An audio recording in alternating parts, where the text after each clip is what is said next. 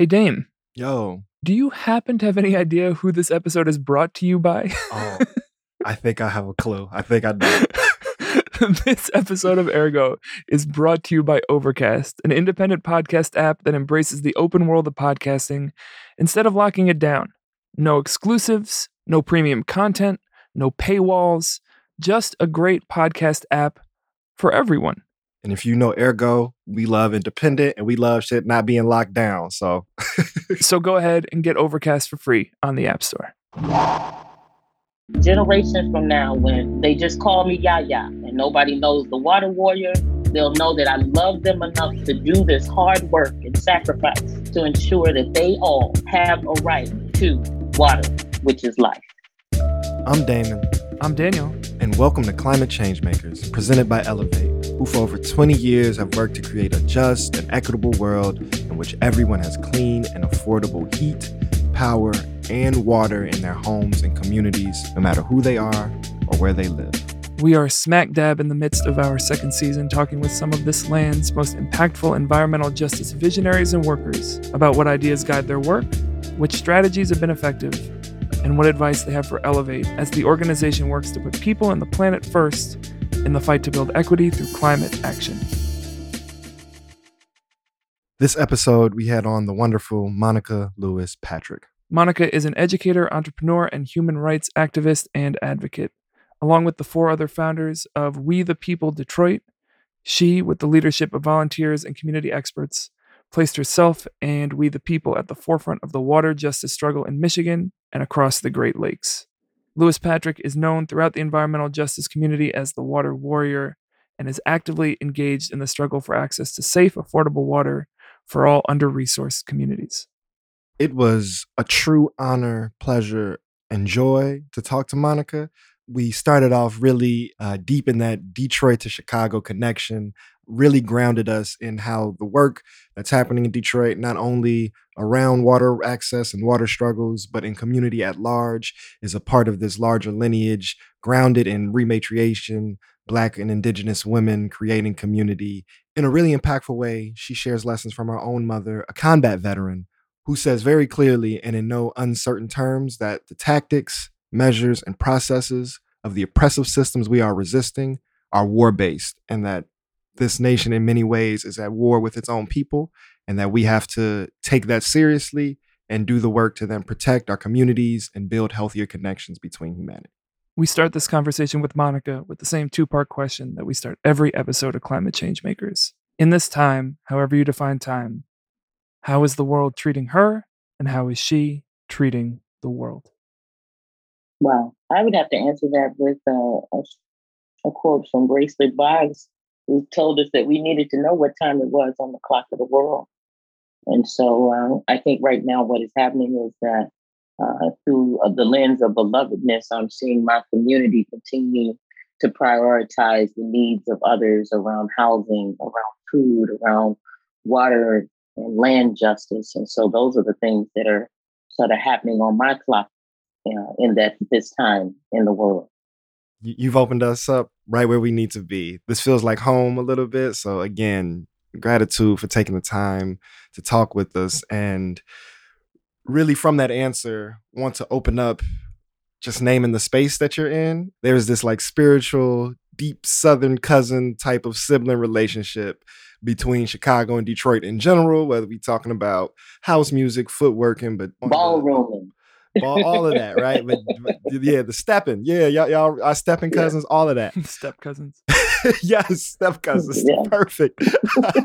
But definitely, you know, on the legacy of resistance, liberation, world making, revolution building, there is a deep, like, cosmic connection between Chicago and Detroit. And our show feels like we are a product of that. So I want to also shout out our mentor, Keisho Scott, who is a Detroitian, other mentor, movement mother, and lover and friend of the show, Barbara Ransby, who got the Detroit roots. But you went right to it. You went right to, like, our crown jewel of, you know, we named ourselves as in the Boggsian tradition. And so Grace Lee and Jimmy mean so much to us. So from that pouring in, talk a little bit about the space of Detroit that legacy, whether you trace it to the bogs or through other branches of the tree, and how that really informs how you understand your work and how you show up to the world.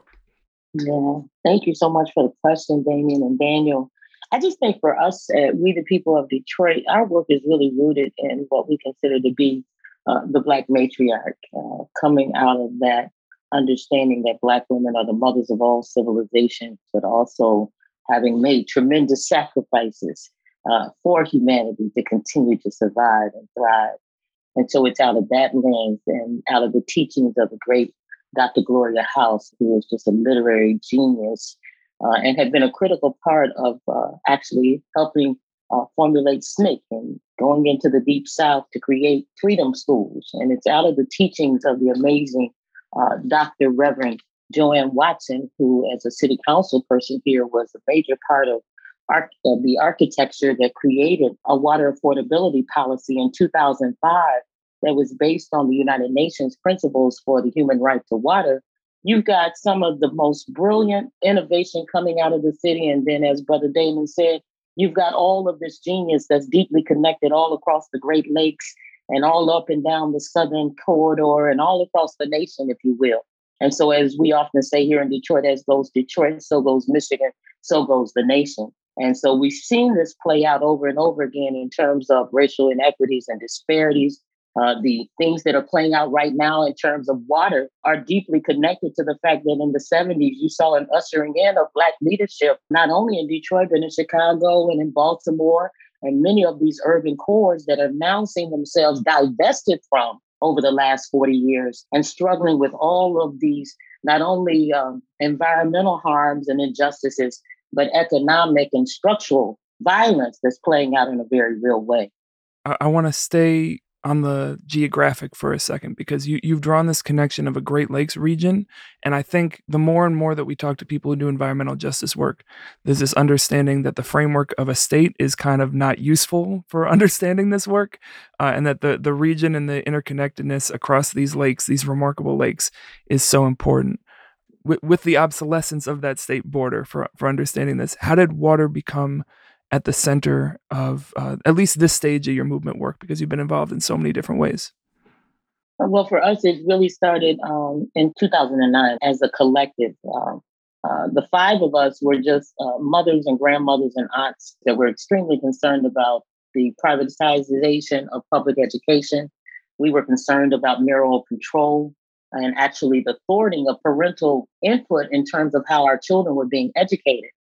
And of course, Cecily McClellan, who is a brilliant union organizer, longtime labor leader here in the city of Detroit, through the health department, inside of the water department, through her genius of leveraging all of the services for the residents of Detroit and creating a wraparound program that allowed Detroiters to keep their water on, allowed many of them to be able to avoid having liens put on their homes. Just in 1 year alone, she single-handedly saved 800 homeowners from actually having a water debt applied to a lien when many of them did not owe property taxes, but they did have water liens because they could not afford the ever-increasing cost of water. Water in Detroit has gone up 438% over the last 2 decades. Detroit at one point had 2 million residents. What we have right now is about 725,000 residents, roughly, and that number is shrinking.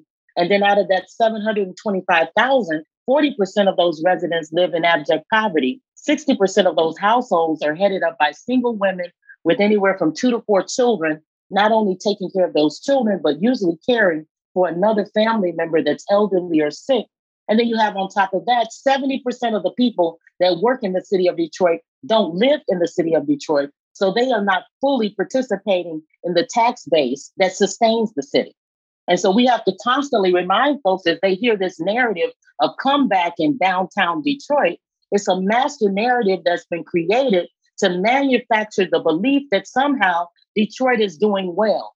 You look at the demographics of the city, not just downtown, but you've got to look at in the neighborhoods. We are getting sicker. We are dying. Before COVID, things like hepatitis A.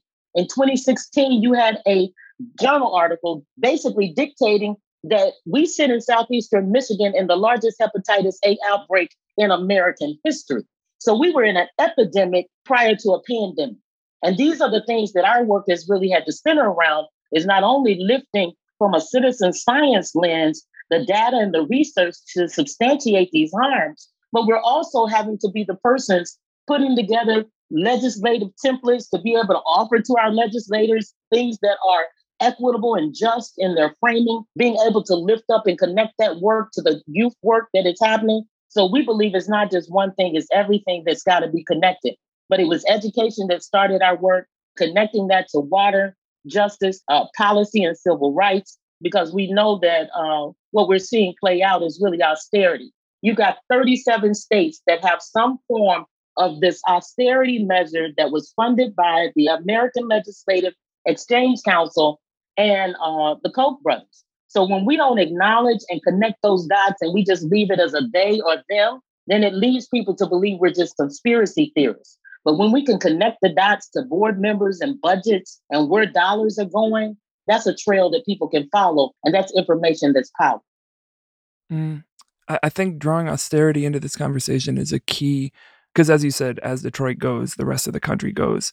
How have you seen austerity deployed, and how do you understand it in the context of environmental work and water?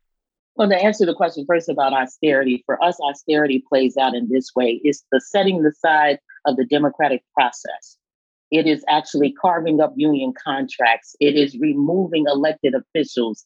It is actually making financial decisions that should be in the public sphere, taking that and making decisions behind closed doors. And this is what we saw play out not only in Detroit, but all across Michigan and many other states. When you look at how union contracts were carved up in Wisconsin, those things will hurt families and communities for generations to come. These are instruments of power that are being used and levied against working families and communities to be able to take public assets, to be able to take public contracts and dollars, and then be able to redirect them into private hands. It wasn't just about righting the financial wrongs in the city of Detroit. It was really an opportunity to manufacture a narrative of failed Black leadership in Detroit, and then use the divestment from cities like Detroit all over Michigan that had played out over the last 40 years as a way to justify then going into those cities and doing things like 80% of the bankruptcy in the city of Detroit was on the backs of pensioners. Now, people would lead you to believe that somehow Dan Gilbert saved Detroit. Well, that's not what happened. What they did is they leveraged the economic downturns all across the nation. If you look at Dan Gilbert's history, much of what he has done, he's used predatory lending practices to build his business. And now what he's doing is going back into those same communities like Cleveland and Detroit and trying to sanitize his reputation by giving a few $1 million to school activities when he actually stole billions. You look at Detroit alone, he was able to get over $618 million out of the school aid fund for the city of Detroit's children to help him clean up a Superfund site.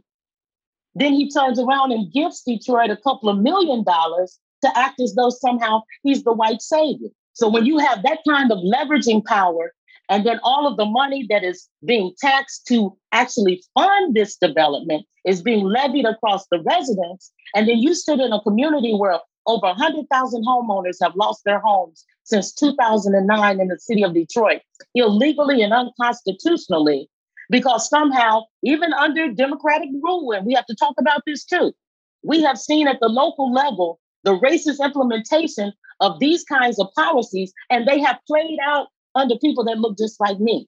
When you look at Michigan, many of the people that served as emergency managers, which were these people that mismanaged the public assets for the purpose of private interests, were Black men that professed to be Democrats.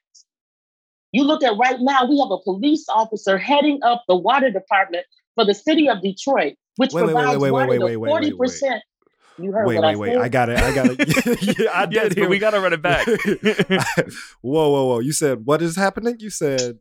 You have a policeman, a retired policeman by the name of Gary Brown, who has no expertise whatsoever in water systems management, water quality. He got the position because he did certain things that corporate interests wanted him to do when he served on city council. Part of his role on city council was to help give away Detroit's public lighting department. We're paying them to take from us our infrastructure, everything from the wires and the pole in the ground to the vehicles and all of the service equipment. Same thing played out in terms of water. We were forced to build this infrastructure out that then built out the suburbs, which then in turn has the ability to get their water at a fixed cost at a wholesale rate, whereas Detroiters are forced to pay retail. And everybody's all right with that, even during a global pandemic. Yeah, and I want to get to the specific violences of water shutoffs in a pandemic, but I want to just make sure I understand something you said. The infrastructure that provides water to the suburbs surrounding Detroit, where that divestment within the city has built these communities along socioeconomic and racial lines, the water infrastructure for those suburbs comes from the city, right? So it's the city water supply, it's the city infrastructure that feeds that. But you're saying those suburbs are able to get that water at a wholesale rate, whereas the people whose that infrastructure is being supported by with their tax dollars have to pay for it at a retail rate, correct? That's exactly correct, Damon. Yikes. Mm. But you're laying this out so brilliantly, because not only are we just talking about neoliberalism as just like a dynamic, I think we're really getting into the mechanics of it and the humanity of it, because I think we actually inappropriately flatten how neoliberalism is operating as if it's just folks profit seeking, right? Like as if there's just big air quote rational actors, agents just looking for a buck.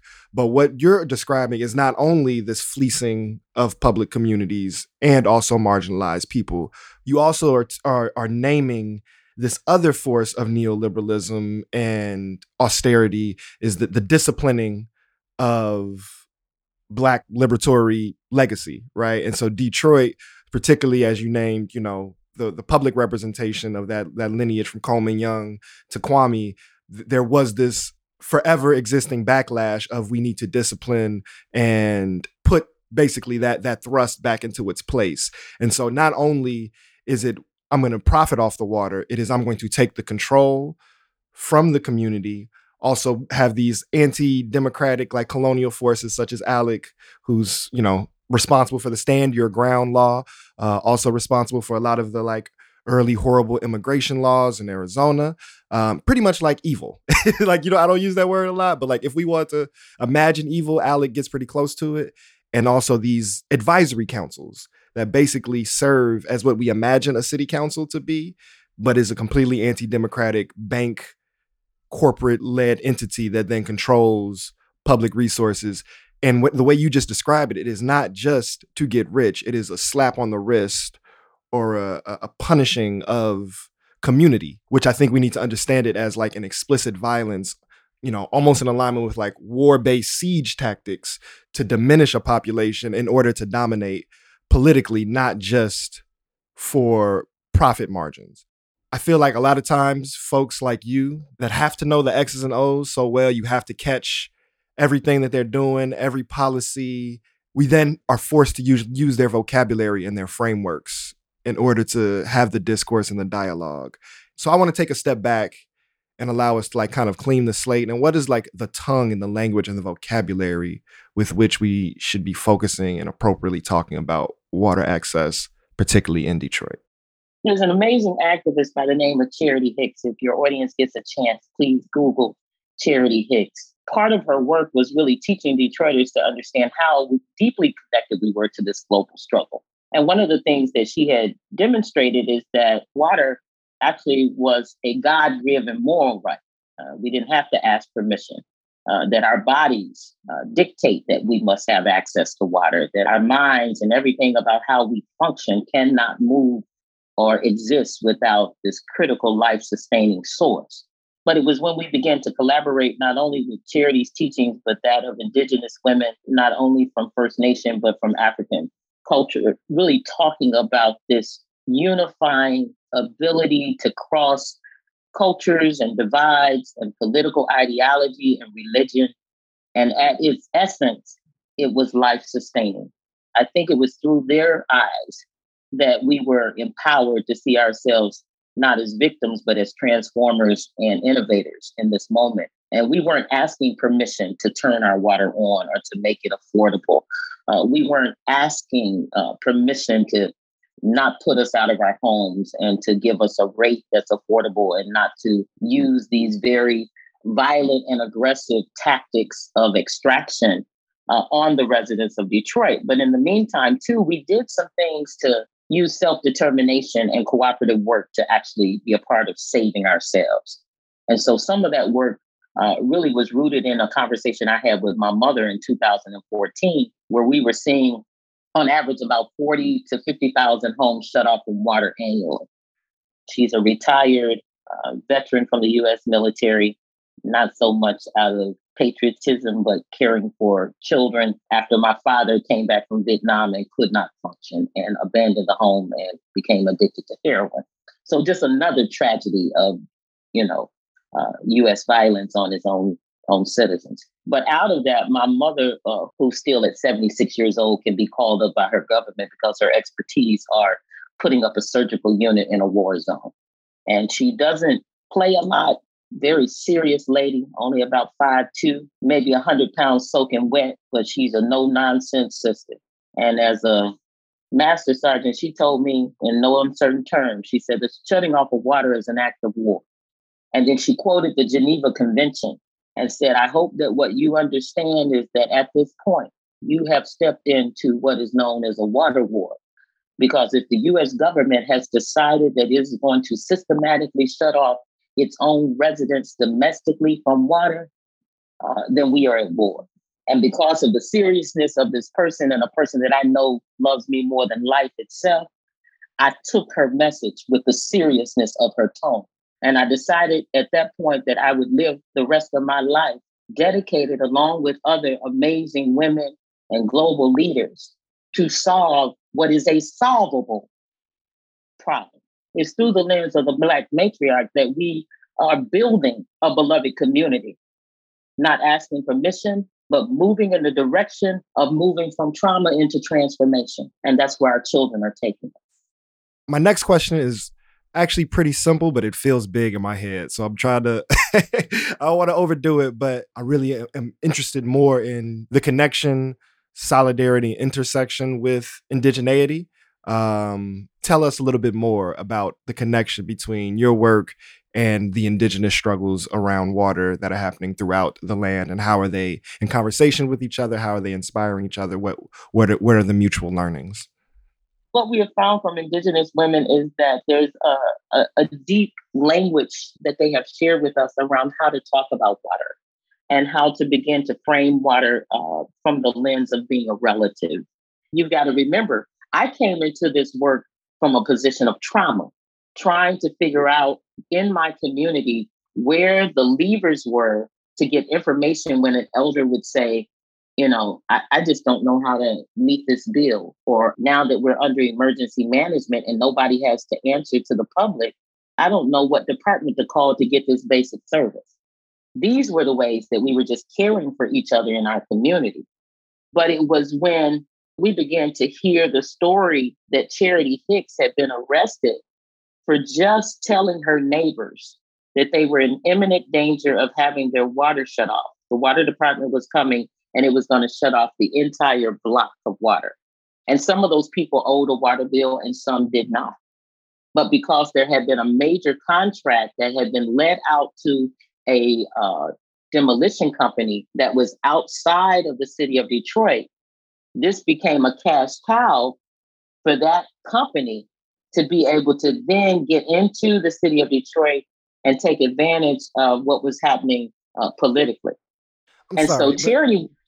So you're saying, just to clarify, that the cutoff was for people who were and were not in good standing with their bill alike, that was a common experience, even for folks who didn't owe on their bill? Oh, yeah, that was part of our work. Part of what we, the people of Detroit, was able to demonstrate is that people were being cut off whether they owed a bill or not.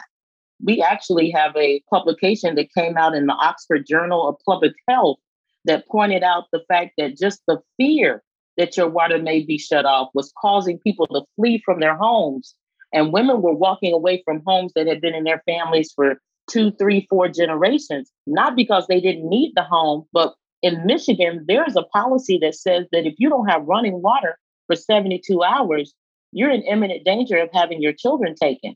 The only place where this policy has been implemented has been the city of Detroit. So the blight didn't occur because people got up and stopped going to work. The blight occurred because of the overwhelming burden of water debt and then the fear of having your children taken. Over 80% of the population is people of color, Black folks. And then 60% of the households are headed up by single women with 2 to 4 children. Then guess what they're doing? They're going from their house where they can't afford the water anymore to then her sister's house, who already has 2 children. And then they stay there for a couple of months. And then guess what? The bill increases so high at your sister's house, she can't afford to stay anymore. Water debt and water rates are being weaponized against the community to actually gentrify the city. I just want to say, it's been really hard to not curse. Oh, I curse all the time, baby. I do too. But I just but then I pray about it. Atrociousness and just how shocking it is. That notion of the collective shutoff is just so shocking and stark for me because it's this contradiction around collectivism and individuality that the system perpetuates of, professing individual responsibility and singular choice, actor, agent is the name of the game. But it just time and time again, when it comes to harm and violence and destruction, there's no hesitancy to collectivize that. And so to collectively shut off a community, it just spits in the face of the ideology they use to justify so much of their own violence that is just like overwhelming to hear and to understand and to imagine and learn from you the impacts of that perverse relationship to the individual and the collective. But the thing that if we don't include the history and give context to how we got here, we also miss an opportunity too. And then when you hear the stories that connect us, from here to Chicago, I can help you connect the dots. What happened in Detroit was about stealing the water infrastructure from a Black city because what they know is that we sit on 1/5 of the world's fresh water. This was about wealthy actors being able to decide now we want to come back to Detroit because we know that the importance of where it sits geographically is a gold mine. You have to put into the context also that many of the banks that benefited from the bankruptcy in Detroit are the very banks that are buying up the aquifers around the globe. So is it too far-fetched for me to believe that the very governor that poisoned Flint would not participate in a corrupt act of helping orchestrate a contrived bankruptcy to sell Detroit's water and sewage department without it going to a vote of the residents? No, it's not that far-fetched. No, it's not. It's not far-fetched. You have clipped the wings of a system that was successfully operating. And I remind folks all the time, when Black and brown and white folks were running the city of Detroit's water system, we never poisoned anyone. It was only under austerity that people got poisoned, got sick, and died. So when you put those pieces together, there's something about the public good staying in the public eye. There are corporate actors, there are banks and financial actors. We have to name them. We have to connect them. We also have to begin to talk and lift each other's story. So I don't just talk about Detroit. I lift up what's happening in Chicago, what's happening in Toledo, what's happening all across the nation, because these things are not happening in isolation. They're deeply connected. This opening up of the understanding of the importance of the Great Lakes. We started off talking about this regionality, and the stat you gave, which is what I've heard before, is that 1/5 of the world's freshwater supply is right here. And so why would we not assume that this is an anticipated and in some ways real scarcity that is being consolidated and privatized?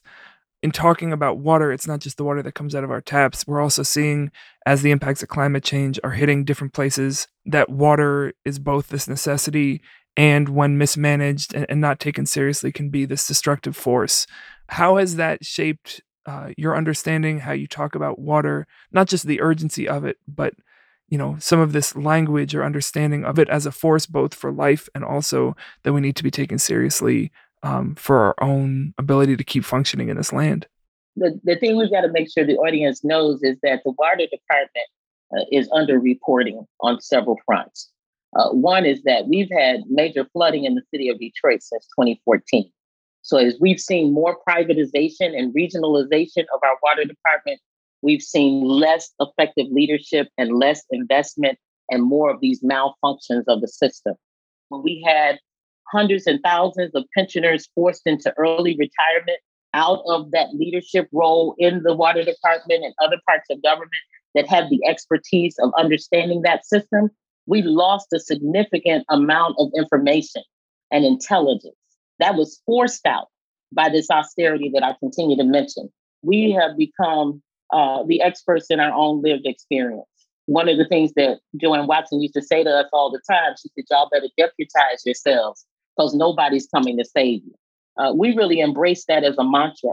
It's through our own intelligence, our cooperative work, the ability to be self-determined, the ability to understand that the fight is not just for us in this present day existence, but as our Indigenous family talks about, we're really building that 7, 8, 9, 10 generation kind of gifting of a community that our children will inherit and that they can at least know that we were doing a better job than we had done before. I really want to be the person that my mother prays for and is proud of. I want to be the person that my children and my grandchildren, generations from now, when they just call me Yaya and nobody knows the water warrior, they'll know that I love them enough to do this hard work and sacrifice to ensure that they all have a right to water, which is life. We'll leave with the question that we're asking everyone in this Climate Change Maker series. What do you want an organization like Elevate to know, and how should they be shifting their work to better serve the needs of this very present and also 7, 8, 9 generation fight? I think Elevate can continue to do what I've seen them do, is really adding more frontline persons into leadership roles and decision making, more persons of color, more women of color. And definitely, I believe they're on that path. I think that you can never go wrong with centering those closest to the issue. And so I hope that they'll continue to lift those community voices, that community expertise that sometimes goes unrecognized. And then we also offer to anyone that's working with community is that there are ways to bring about more equitable and just practices, not only with funding, but then in co-authorship of different reports and things of that nature. Those are other ways to validate the voices and the work of community. And so that would be my offer. In kind of where you started, claiming this work and this struggle as an effort of rematriation, and how you also are dedicating and planning to continue that rematriation, and if we want to call it, Black feminist approach to the work, is really important. And also you being so insistent on naming it as such was valuable, because not only does it teach the importance of that legacy, but it also makes very clear just actually how destructive, violent, and honestly stupid patriarchal systems are. And so by naming the resistance and the liberation in this as this rematriation, it clearly shows cutting off water, taking people's homes, taking people's children as patriarchal acts, and not just like violence happening abstractly. And so rehearing or relearning that or feeling that deeper, I think is a valuable knowledge gift that I've received from this conversation. And so you certainly are a water warrior, and it has really been a humbling honor to be able to hear from your praxis and listen to you sharpen your sword a little bit. Absolutely. Awesome. Thank you so much, Damon. Thank you, Daniel. You guys have made my day. When I come to Chicago, I'm going to take you to dinner or something. Absolutely. I just think it'd be fun to hang out. Oh, no. We're going to take you to dinner. We're going to take, yeah. It'd be fun to hang out.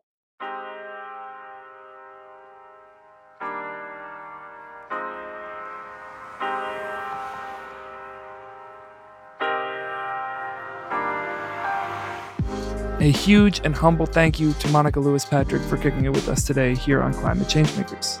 Shout out to We the People and all of the work that they've been doing. And also very grateful for all of the organizers, activists, women, political workers that she named and cited as helping build the tradition that she is continuing.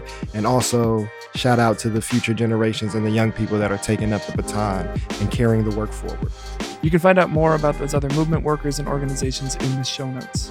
That'll do it for this episode of Climate Change Makers. Make sure you subscribe wherever you get your podcasts. Stay in tune with what Elevate is doing at elevatenp.org. You can subscribe to our other show, Ergo. Just type in AIRGO wherever you get your pods. And we'll be back with the last episode of Season 2 next month. Much love to the people. Peace.